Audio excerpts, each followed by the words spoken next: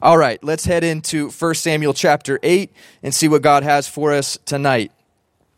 I'm going to read all of chapter 8, and then we'll pray, and then we'll dive in and see what God has for us. So I hope you're there now at 1 Samuel chapter 8. This is what God's word says to us out of chapter 8. It says, "Now it came to pass when Samuel was old that he made his sons judges over Israel. The name of his firstborn was Joel, and the name of his second, Abijah." So the name Joel, just pause with me for a second there. The name Joel in the Hebrew means the Lord is God, and the name Abijah in the Hebrew means my father is the Lord.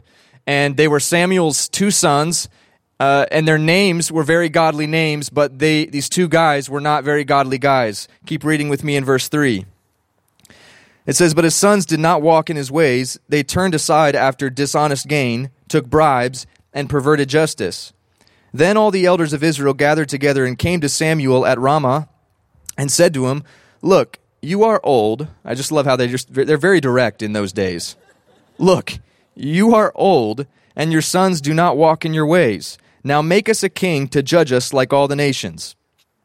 But this thing displeased Samuel when they said, "Give us a king to judge us." So Samuel prayed to the Lord, and the Lord said to Samuel, "Heed the voice of the people in all that they say to you, for they have not rejected you, but they have rejected me, that I should not reign over them. According to all the works which they have done since the day that I brought them up out of Egypt, even to this day, with which they have forsaken me and served other gods, so they are doing to you also.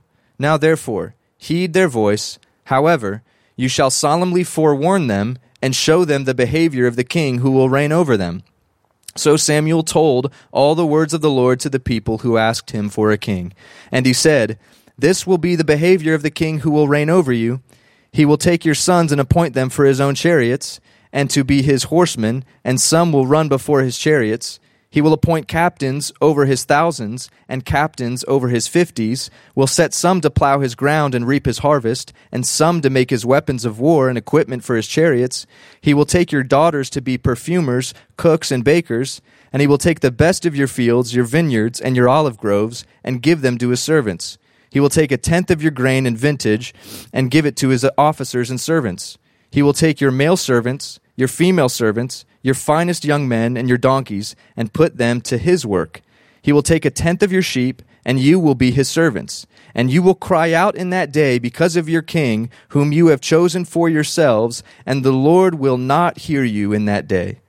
Nevertheless, the people refused to obey the voice of Samuel, and they said, "No, but we will have a king over us, that we also may be like all the nations, and that our king may judge us and go out before us and fight our battles."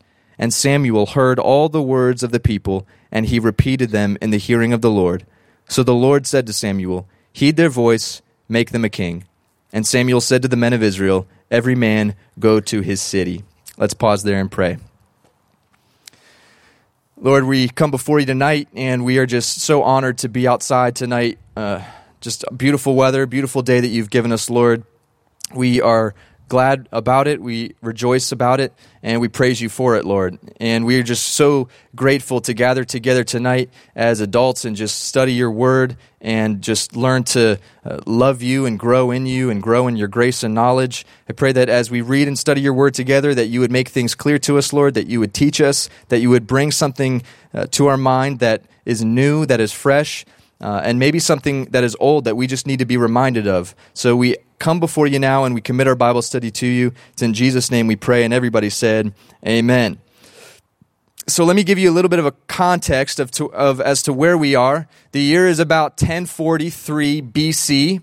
Samuel at this time is about 60 years old. And the Bible says here that Samuel is a judge over the land of Israel. So what is a judge? Well, it's not like we imagine a judge, obviously, today, wearing a black robe and holding a gavel. Okay, a judge in the day of Israel, this was a man or a woman. There are many women in the Old Testament who were judges that God raised up. A judge in that day was not a king, all right? A judge was a man or a woman that God would raise up in that day to lead Israel in battle, and to rule and reign, in a sense, over the land of Israel. All the other nations had kings, all right, but the land of Israel had judges because their king was God. And so this year was about 1043 BC. Samuel is, they come to him directly and say, listen, you're an old guy, Samuel. You're old. And he was about 60 years old. So, that's old, I guess, to us. Maybe some of us have parents who are hitting that age. Don't call them old. Just call them beautiful. And this is getting awkward. Samuel's 60 years old, and Samuel is that judge over the nation of Israel at this time. Samuel is also a prophet, but he is also known as Israel's judge, that God raised up to lead over this nation of Israel. And the elders come to Samuel, and they say, Samuel, you're too old, and your two sons, they're too bad. We want a king. You're too old, your sons are too bad. We want a king. The Bible says that Samuel doesn't like this very much, but he goes and he takes it to God. And he says, God, listen, your people, they want a king. And what does God say to Samuel? Well, God says, give them what they want. Give them a king. But listen, when you go to the people and you let them know that they can have a king, let them know exactly what they're asking for. Give them all of the forewarnings about how this king will behave, and let them know, make sure that they know exactly what they're asking for. So Samuel does that. He goes back to the elders and he says, listen, you want a king? The people are like, yes, we want a king, Samuel. He says, are you sure you want a king? Are you sure? The people say, yes, we're sure. We want a king. So Samuel warns them of how their kings, in effect, will act. And he says, okay, I just want to make sure that you want a king, because this king, he will make your sons a part of his military. Is that all right? And they're like, yep, that's fine. He will also, Samuel says, make your sons mow his lawn and do all of his yard work. And the people say, that's fine, that's okay. He says he will also make your sons his full-time car mechanic, working on all the chariots and working on all the equipment. And they say, yep, that's okay, we get it. He says, okay, well, are you sure you want a king? Because he's also going to make all your daughters be his cooks and bakers and make him all of his meals. Is that all right? And they're like, yeah, we got that. That's fine. Samuel says, okay, well, you got to know he's also going to take your property and he's going to give it to his servants. They're like, okay. Say he's also going to take 1/10 of all that you have and give it to his servants. And they're like, okay. He says he's also going to take your livestock and he's going to give it to himself. And they're like, yep, we got that. And he says, even you, some of the elders, are going to be his servants. And they're like, okay, we want a king. And Samuel says, all right, one more thing. You will regret this decision. And when you regret this decision, you will cry out to God, and God won't hear you. Do you still want a king? And they say, we get it. We still want a king. We still want a king. Now, why did Israel beg for a king? 2 reasons, and it's found in verses 19 and 20. Why did Israel beg for a king? Verse 19 says, nevertheless, the people refused to obey the voice of Samuel, and they said, no, but we will have a king over us, that we also may be like all the nations, and that our king may judge us and go out before us and fight our battles. There was 2 reasons why Israel begged for a king. The first reason, number 1, is so that they could be like all the other nations around them. I mean, they were like babies complaining to Samuel. Samuel, every other nation has a king. We don't have a king. Every other nation has a king except us. We want a king. We want to be like everybody else. We want to be like all the other nations. We want a king. That was the first reason. The second reason they asked for a king was so that when they would go to war, that a king would go out before them and fight their battles for them. 2 reasons. Number 1, so that they could be like all the other nations. And number 2, so that when they went to war, they would have a king who would go out to fight their battles. They wanted so badly to look like everyone else, even though the people and the nations that they wanted to emulate were not God worshipers. They worshiped after foreign gods. They wanted to look like everybody else. This is the main reason they wanted a king. We just want to look like everybody else. How many times do we set God aside in our lives because we just want to look like everybody else? How many times in our lives do we set God aside because we just want to fit in and we want to look like everybody else? And college students, seniors who just graduated, I love you. And I have seen far too many people upon graduating go off to college, and for the cost and for the sake of looking like everybody else, they compromise on what they know to be right, and they just forsake the Lord. And I've seen it way too many times. And you've heard all the warnings from your church, from your family, from your friends. Don't go to that party. Don't do that. Don't get involved with that group. Don't hang out with those people. Don't involve yourself in those things, giving them all the warnings up front.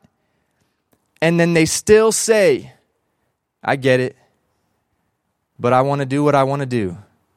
I want that college experience. I want that college experience. It's overrated. And even after the people of Israel heard all of this, they said, we got it, Samuel. But we still want to look like everybody else. The cost of wanting to look like everyone else has paid for far too many regrettable mistakes. Nevertheless, God says, you want a king? I'll give you a king. And so in 1 Samuel chapter 9 through 12, we're introduced to a man named Saul. Now, Saul was a good-looking man, the Bible says. In chapter 9, it literally says, there was no better man in all of the land that was better looking and more handsome than Saul. Saul in the Hebrew, Shaul, it means one who has been begged for. You get the hint here. One who has been begged for. God says his name is Saul, perfectly fitting for this job. The Bible says that he was also not only handsome, but he was head and shoulders above everybody else. Tall guy. So ladies, just picture Chris Hemsworth here. I mean, if I was a girl. All right, that's weird. That's weird. Now bring it on back. Chris Hemsworth is Saul. My man. What's going on, Chris? So, Saul would be the next king of Israel. Saul would fail his people. And we see that in 1 Kings chapter 12. The people regret this. You know, God never lies. God is always faithful to what he says will happen. The people regret their desire for a king.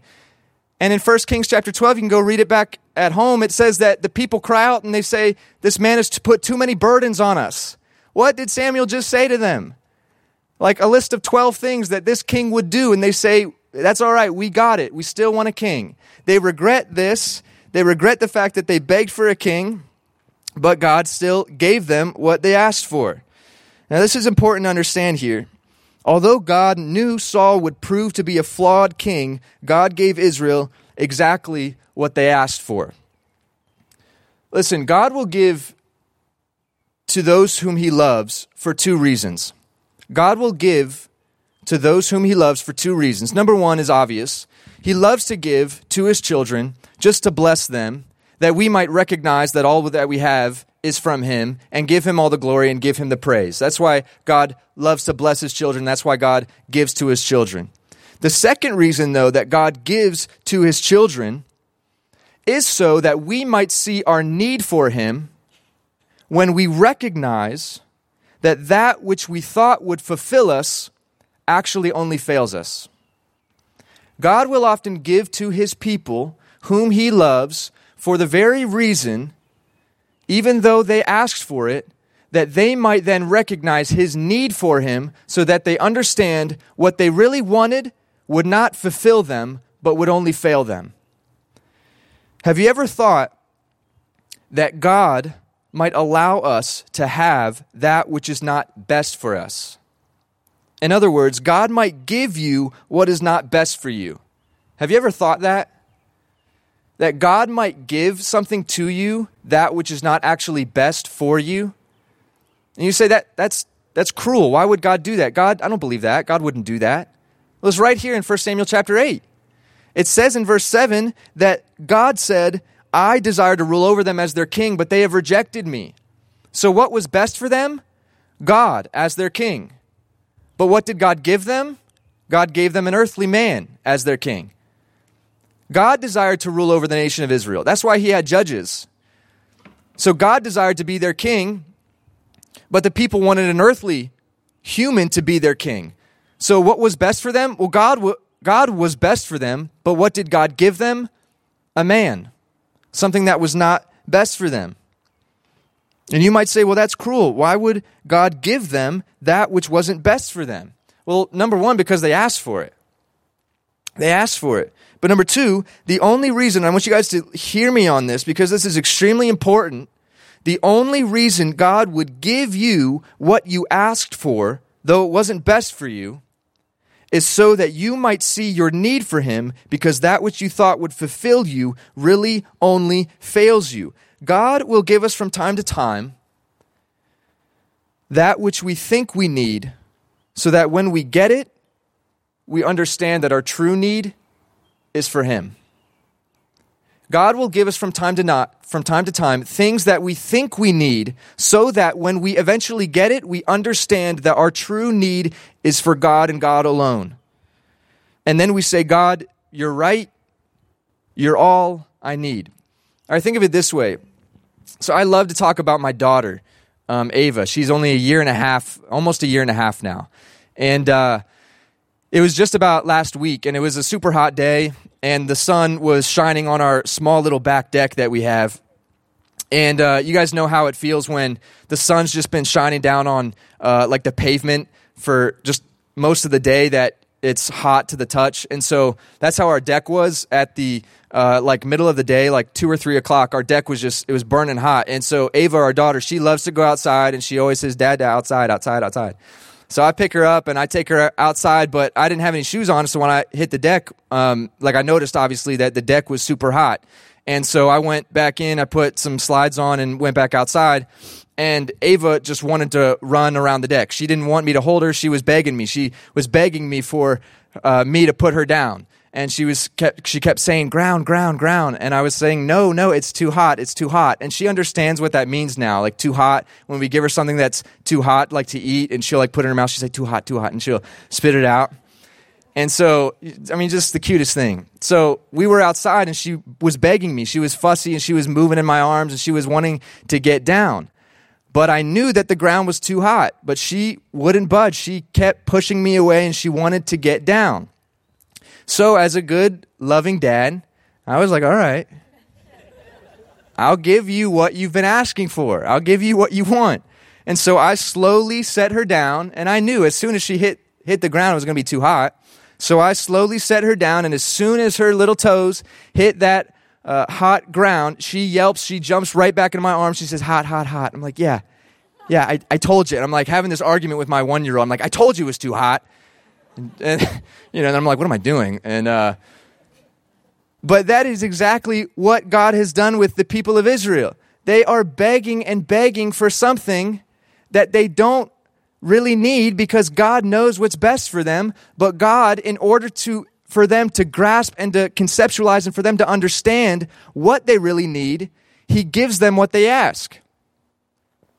This is sometimes often what we do.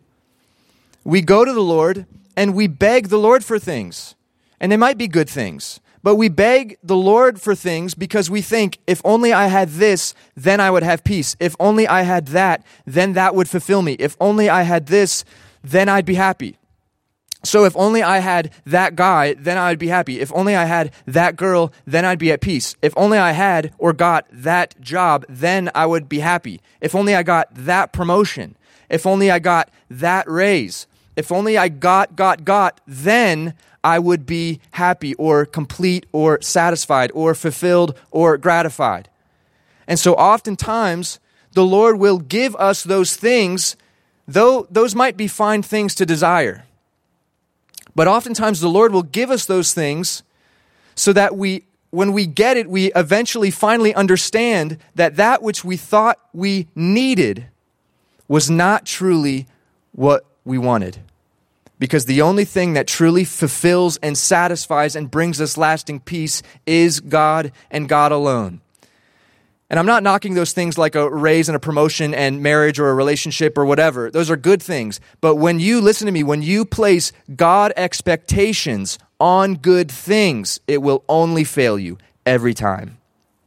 When you place God expectations on good things, it will fail you every time. When you look to those certain things in your life that you feel like you need to bring some kind of peace or lasting happiness to you, you are placing a God expectation on that thing. And when you do that, it will only fail you. This was Israel. So God gave them what they wanted so that they understood that what they were asking for was not truly what they needed. They needed the Lord. Are you asking God for something because you think it will complete you? Are you asking God for something right now because you think, if I just had something or someone, then I would be happy? Learn from 1 Samuel chapter 8. And tonight, make God the king over your life. Make God the king over your decisions. Make God the king in your heart. Because when we give another thing or someone that throne in our lives and in our hearts, even though it's a good thing, that good thing will be a bad God. Make God the rightful king in your life. Is that you tonight? Do you need to make God the king in your life tonight? Have you not allowed God to properly rule and reign over your life? Do that tonight and commit yourself to the Lord and say, Lord, I'm going to give you my life, and you are going to be the rightful king to rule and reign in my heart. Let's pray. And if that's you tonight, if you just need to confess to the Lord, Lord, I have not made you the king over my heart. I have not made you the king in my life. Just take a moment now and just as we pray, just ask him, Lord, be my king. Be the Lord over my life. I want nothing more than to be satisfied and complete and fulfilled through you and by you, Lord. Lord, I just pray for everyone now. I just ask God that we would make you the rightful king in our hearts, that we would make you the rightful king over our lives, God. Lord, forgive us when we have put someone else or we have put something else over our lives, Lord, and we've made them king and we've made them ruler over our hearts. Lord, tonight I pray that we would make you the king in our lives, that we would make you the ruler over our hearts, Lord, and that we would give you your rightful throne and your rightful place in our lives. Please, Lord, be our king and forgive us when we've placed another thing in your place, Lord. We love you and we recognize that you are the only thing that can truly fulfill us, that you are the only one who can truly satisfy us, Lord. Fill us, Lord, with your Spirit, God. We love you. It's in your Son, Jesus' name that we pray. And everybody said, amen. Amen.